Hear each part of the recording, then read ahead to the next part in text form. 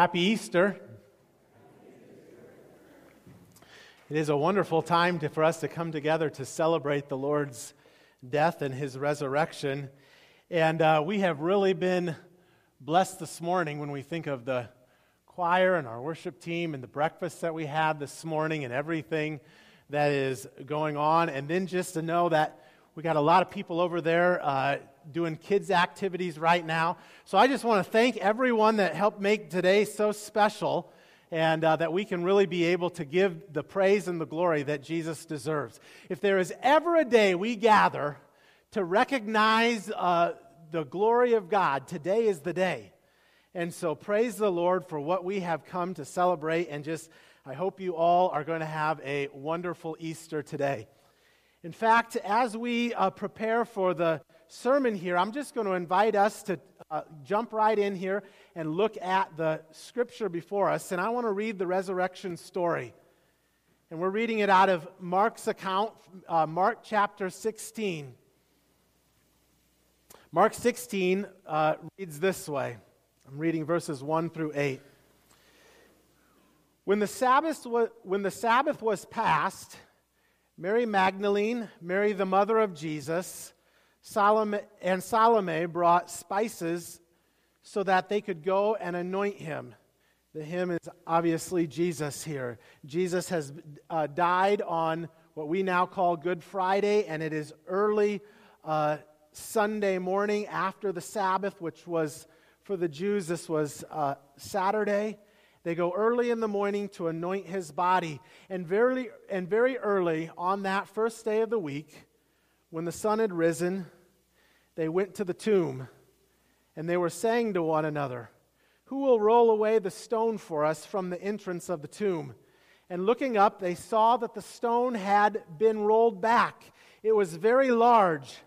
And entering the tomb, they saw a young man sitting on the right side, dressed in a white robe, and they were alarmed. And he said to them, "Do not be alarmed. You seek Jesus of Nazareth, who was crucified. He has risen. He is not here. See the place they have laid him. But go tell his disciples and Peter that he is going before you to Galilee. There you will see him, just as he told you." And they went out and fled the tomb, for trembling and astonishment had seized them. And they said nothing to anyone, for they were very afraid. Let's pray. Father God, now as we turn to your word, we pray that you would come and that you would speak to us.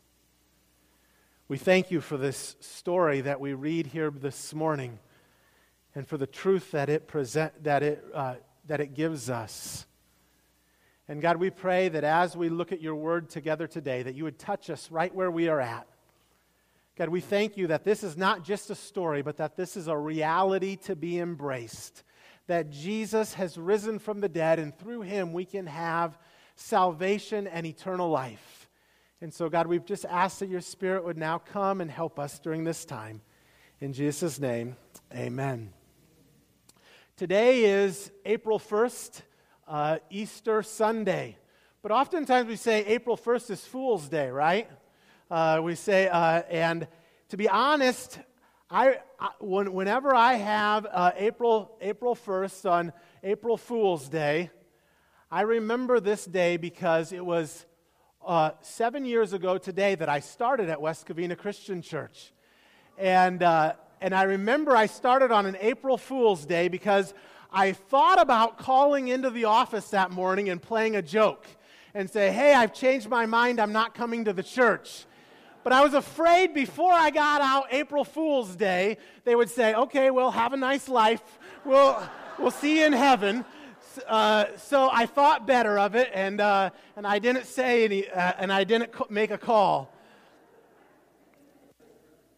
But on April Fool's Day, this year, Easter, I want to convince us this morning, hopefully by the power of God's Word and His Spirit, that a person is no fool to believe in the resurrection. And that Jesus is alive not only 2,000 years ago, but that He is alive today as well. And so the goal of today's sermon is to show that Jesus is, one, alive, that he is, two, available, and that, three, he is attractive. And what I mean by attractive is that Jesus is beautiful, just as we just got done singing, that he is beautiful and that he is smart and that he is wise and that he is powerful and that we ought to desire him to be in our lives. And so this is our sermon this morning. The first point is, a person is no fool who believes that Jesus is alive. Now, when I say that Jesus is alive, I'm not just saying that he's alive metaphorically in some way. But I want to explain this here this morning. But what I'm saying is that Jesus is alive in a very real and significant and tangible way on this day, April 1st, 2018. Now that also, we also have to understand that just a couple days ago we had a Good Friday service here. And then on that night we were reminded that Jesus died. But usually when someone dies, we don't ever expect to see them again. Every summer, my family goes back to see my family in Iowa. I grew up in Iowa. And my favorite restaurant to go back to every year when we go back home is the Udder Cow. Okay, this is a little hole-in-the-wall place, the Udder Cow, a couple miles from where I grew up, and this is my favorite place. Why? Because they boast they serve the best pork tenderloin in the state of Iowa.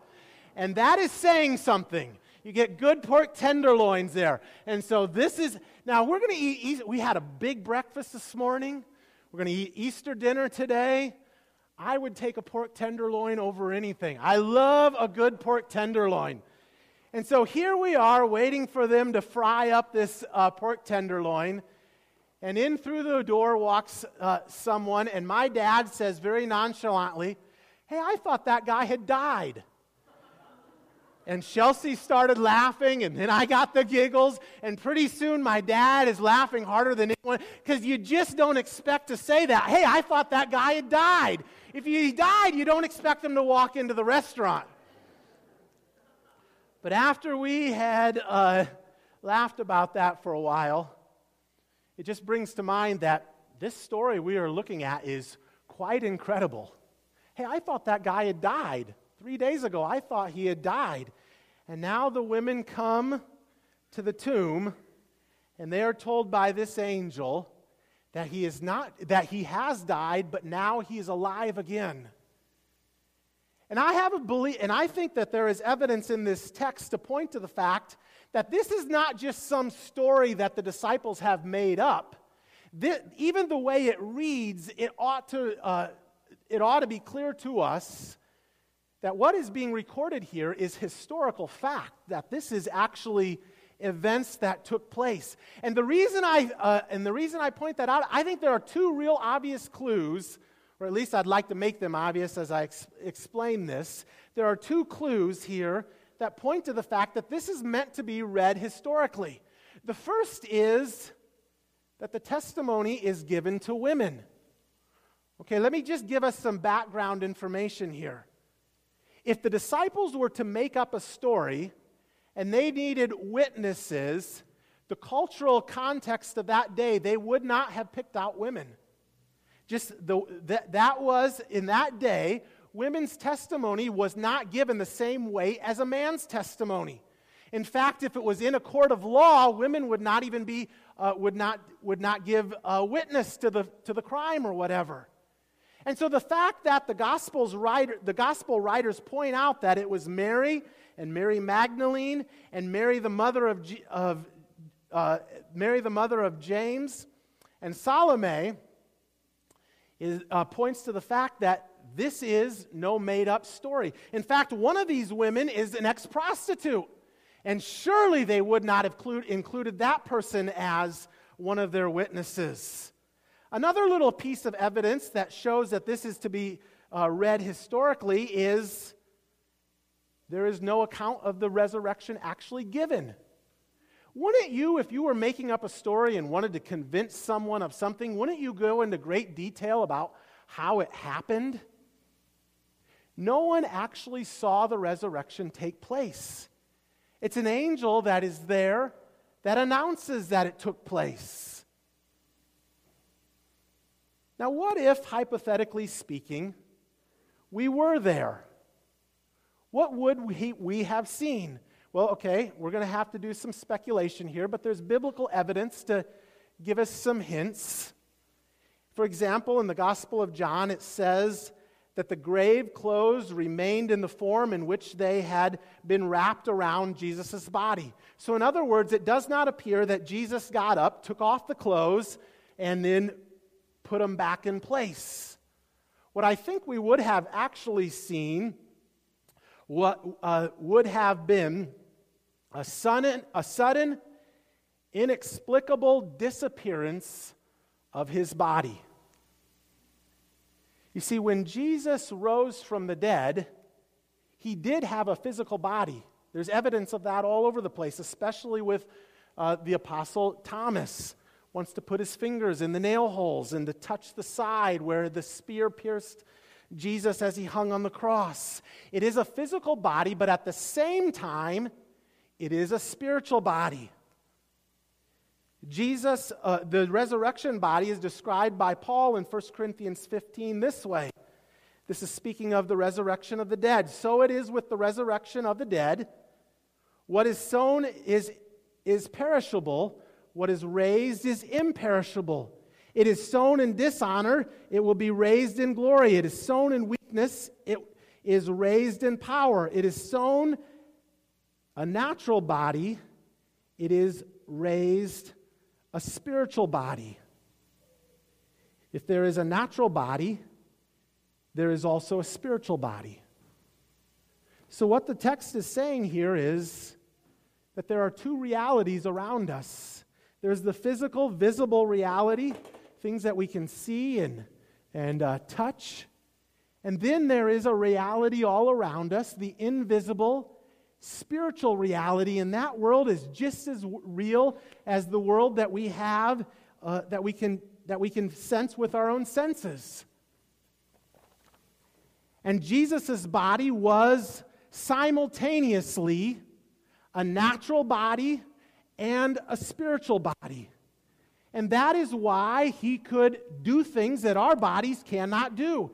He could walk into a locked room, walk right through the doors, and appear before his disciples. He could come alongside of those who are traveling on the road and just appear with them. And then after he prays over the meal, he disappears. It is at one time a spiritual body and at the same time a physical body. It is a very real resurrection, but it is a resurrection to a new and immortal body. George Ladd, a theologian, writes it this way, and I hope we're able to follow this, but I read this because I think to me, this is so helpful.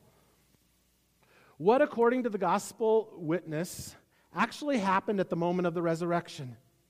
The answer is that Jesus was raised from the realm of mortal men into the unseen world of God.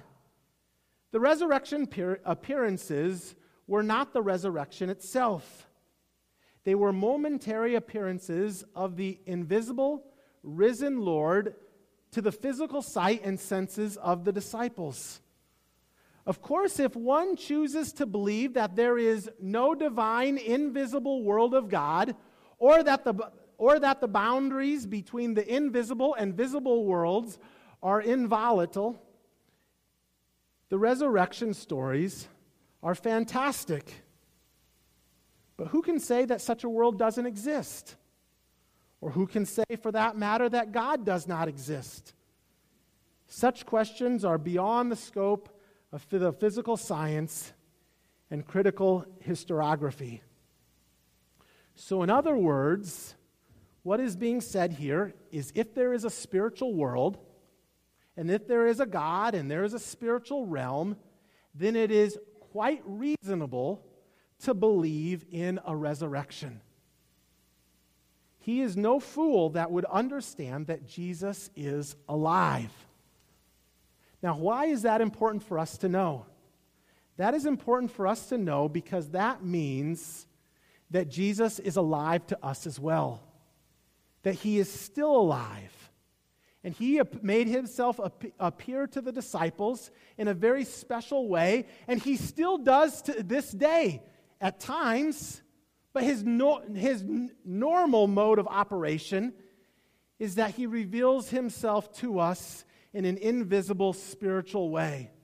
And this is where it takes faith to believe in an invisible spiritual world alongside of the visible physical world. And if both are true, then it is very possible that Jesus could, with a resurrection body, be a member of both worlds simultaneously.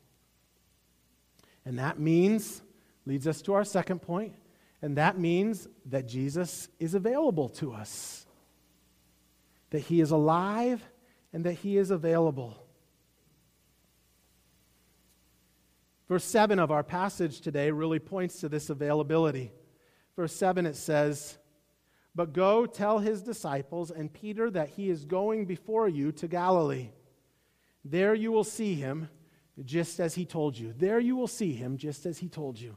I've highlighted three things here, three just little parts that I want to point out because there's some spiritual truths implicit. The first is I want to talk to why is Peter singled out? To the disciples and Peter. And then I want to wrestle with this idea of what does it mean that Jesus is going before you? And then thirdly, why Galilee? Why did Jesus go to Galilee? So first of all, why Peter? Why is Peter singled out in this passage? I think it is because Peter needs God's presence. Peter, more than anyone, was filled with that sense of guilt. Just a couple days ago, he has denied that he even knew Jesus 3 times. Jesus predicted that he would do that, and then he did that, and he feels far from the Lord. And so the angel says, "Go to the disciples and to Peter." And the reason I think that is important is because there's a spiritual truth that is implied here, and that is that each one of us can be singled out by God. In fact, I think that the reason you are here this morning is because God is at work in your life, and he cares about you individually. The most famous verse in all of the Bible, John 3:16, "For God so loved the world that he gave his one and only Son, that whoever believes in him shall not perish but have eternal life." That's the most famous verse in all the Bible, but I'm going to take it from the general, and I want us to think about it for the individual. In fact, we're going to have a little exercise here. We're going to read this verse, and I'm going to give it blanks, and you put in your name in the blank. Okay, you ready to read this together? Where there's a blank, you say your name. "For God so loved Corey that he gave his one and only Son, so that if Corey believes in him, he shall not perish, but have eternal life." Now that is a remarkable truth. I heard a preacher once say that if you were the only person that had ever sinned, Jesus would have been sent just the same. Let's hear these words again. This is God singling us out this morning. Let's read this together. This time we're going to do it a little better. We've had a trial run. That was a little, I don't mean to be critical on Easter Sunday, but... Okay, we ready? I'll give us a count of 3. That way we'll be all on cue. Okay, here we go. 1, 2, 3. "For God so loved Corey that he gave his one and only Son, so that if Corey believes in him, he shall not perish, but have eternal life." You see, Jesus singles you out today. And some of you come this morning and the guilt is so heavy. And you wonder, how could God ever love me? Jesus is here calling you to himself. The second thing in this passage, and this relates to the first, is that Jesus goes before the disciples, and I think there is a spiritual truth here that God goes before all of us and he prepares the way. Has God not been at work in your life so that you can know Jesus? Think of all the things that have happened to you up until this point. Has God's hand not been in it? And the fact that you are here this morning, I don't think just happens by chance. God has been preparing the way for you to stand here in His presence today, that God goes before us. And I think of all that God has done in my life, and it blows my mind. And the same is true for you, that He singles you out and He says, I am going to prepare the way so that I can be in your life. And Jesus goes to Galilee. Why to Galilee? Well, Galilee is the home turf of the disciples. This is where they are from. This is where Jesus was baptized. This is where most of the early part of His ministry took place. And the spiritual truth is that Jesus comes to us just where we are. You know, I've had people that have said to me, you know, I really would like to become a Christian, but I just got to get this area of my life straightened out first. Got to quit hanging out with that group of friends, or I need to quit drinking so much, or I need to change my language, or the list can go on. But the fact is, if you wait until you got it all figured out, you're never going to come to Christ. And Jesus meets us right where we are at, on our home turf. And He is the one that then has the power to change our lives. You see, that leads us to the third and final point, that a person is no fool to believe that Jesus is attractive.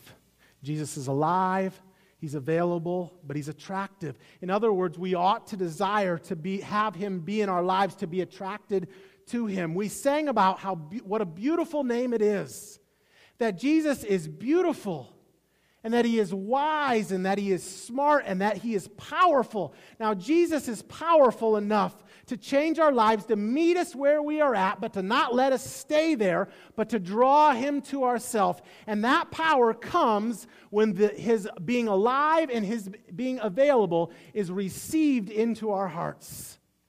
Jesus in His resurrected body came alongside of a couple men that were leaving Jerusalem after the events of the weekend, and they're along the road, and Jesus appears and He begins to talk with them.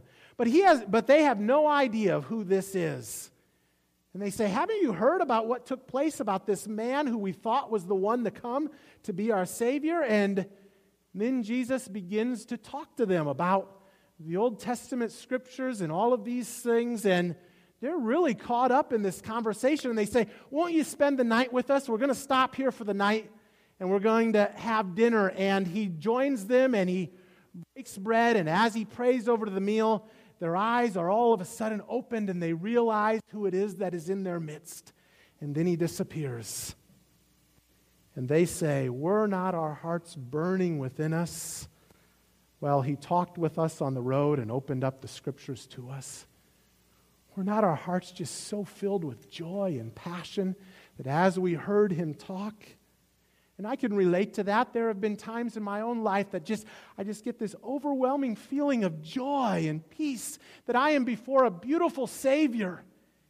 And the God that is before us this morning is so beautiful. He is so smart and wise and powerful. We ought to be attracted to Him, to give our lives to Him. In fact, we would be fools if we didn't. Because God offers us the gift of salvation, and it is a wonderful thing. It is a life to be lived with Him and for Him, and we'd be fools if we did not receive it. Sometimes I like to think about Jesus just as the smartest guy that ever walked the face of this earth. You know, I had a very smart philosophy professor in college. I remember that class. I was like, man, how can this guy go so deep with such simple questions for so long? And I still remember some of the questions in that philosophy class. Introduction to philosophy. What is real? Who is well off? Who is a really good person? How does one become a genuinely good person? These are the type of questions we wrestled with. And it wasn't until later that I really began to study God's Word that I realized Jesus has the best answers to all of these fundamental questions. Jesus is actually very, very smart. What is real? Jesus teaches us that God and His kingdom are what is really real. Who is well off? It is anyone who is alive in God's kingdom and living interactively with Him in their life. That is the person who is really well off. How does someone become a really good person? Jesus teaches us that the really good person is the person that is filled and pervaded with love in their life. And how does one become a genuinely good person? Jesus teaches us that it is to place our confidence and our trust in Him, to learn to live life in line with God and in obedience to God's will. I like to say that how do we become that way? We learn to live our lives with and for Jesus. And that is the best life possible. You see, Jesus is beautiful, He's smart, He's wise, and He's really powerful. In a couple Sundays, in fact, April 22nd, you're here this morning, don't miss April 22nd. You got 2 Sundays between now and then. Don't miss those either, but especially don't miss April 22nd. April 22nd is new members in baptism class. It's new members in baptism Sunday. It's my favorite Sunday of the year because we're going to have one person after another just sharing their testimonies of how God has changed their lives. God is so powerful to turn us inside out, to turn our lives to Him. But you know what? That power has to be accessed. We've got a bell tower right over here. If you come in off the street side, it's this tall bell tower. And I was curious to see, because as long as I've been at the church, that bell tower has never been lit up. And so I asked Daniel Romero. Daniel is over working with the kids this morning, but he's an electrician. I said, could you see if we could get this lit up at night? And so he got in there and he said, you know, good news, bad news. One is that place is full of a lot of pigeon poop.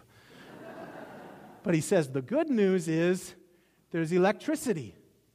And it can be accessed.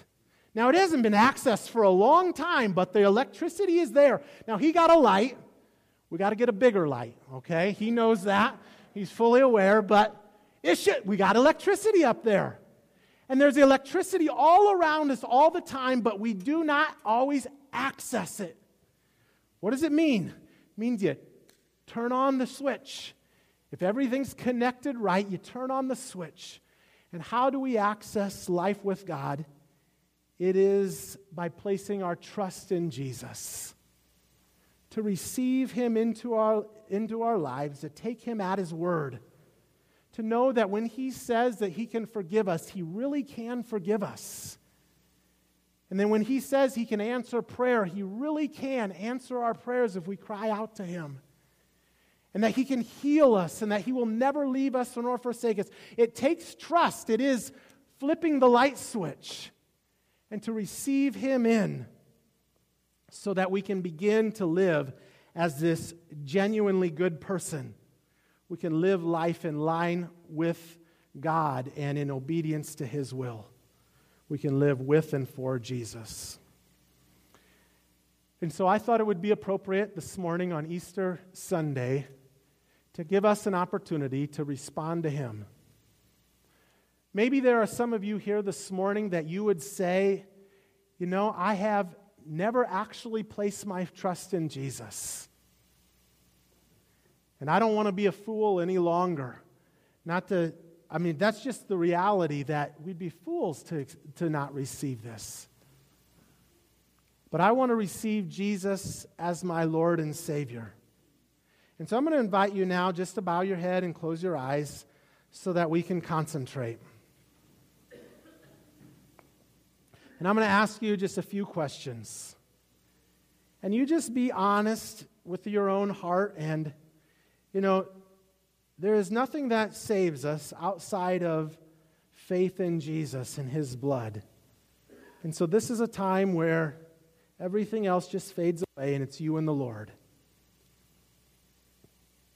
How many of you today would say that you know for certain that Jesus is in your life?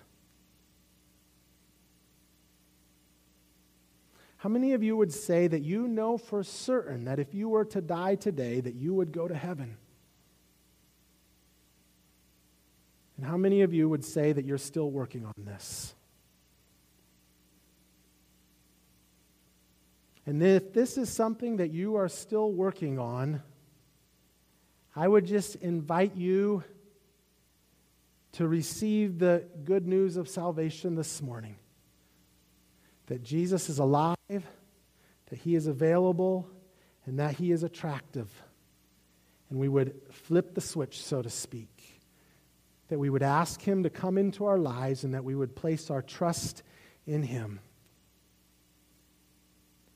In fact, with every eye closed and every head bowed, I just invite you, if that is a decision you'd like to make this morning, I just invite you to slip your hand up. I'd just like to know who I can pray for. If you are here this morning and you'd like to receive Jesus as your Lord and Savior, go ahead and put your hand up.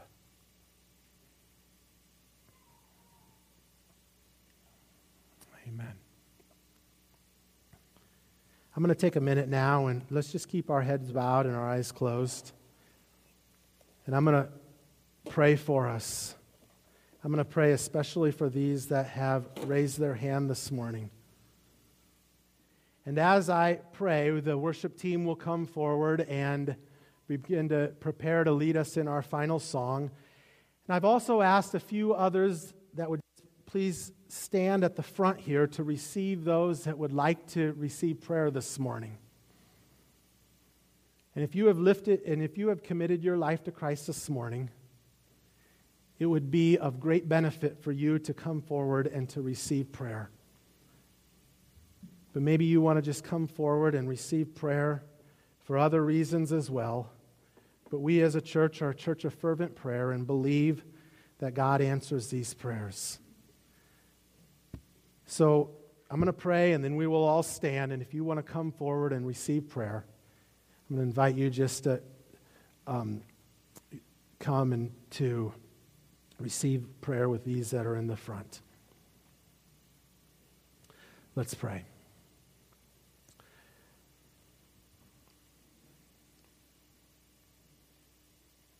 Father God, we thank you today on Easter Sunday for the gift of salvation. God, we thank you that Jesus died on the cross and rose from the dead for us. And that now in the quietness of this room, we might be able to be real and vulnerable and honest with you. And that we might be able to recommit our life to you or for the first time commit our lives to you. And God, I pray for those that have raised their hand this morning. I pray that you would now work in their hearts and help them to begin to live out the salvation that they have received through faith in your Son, Jesus. And God, we thank you for your Son, Jesus, and his salvation. In Jesus' name, amen.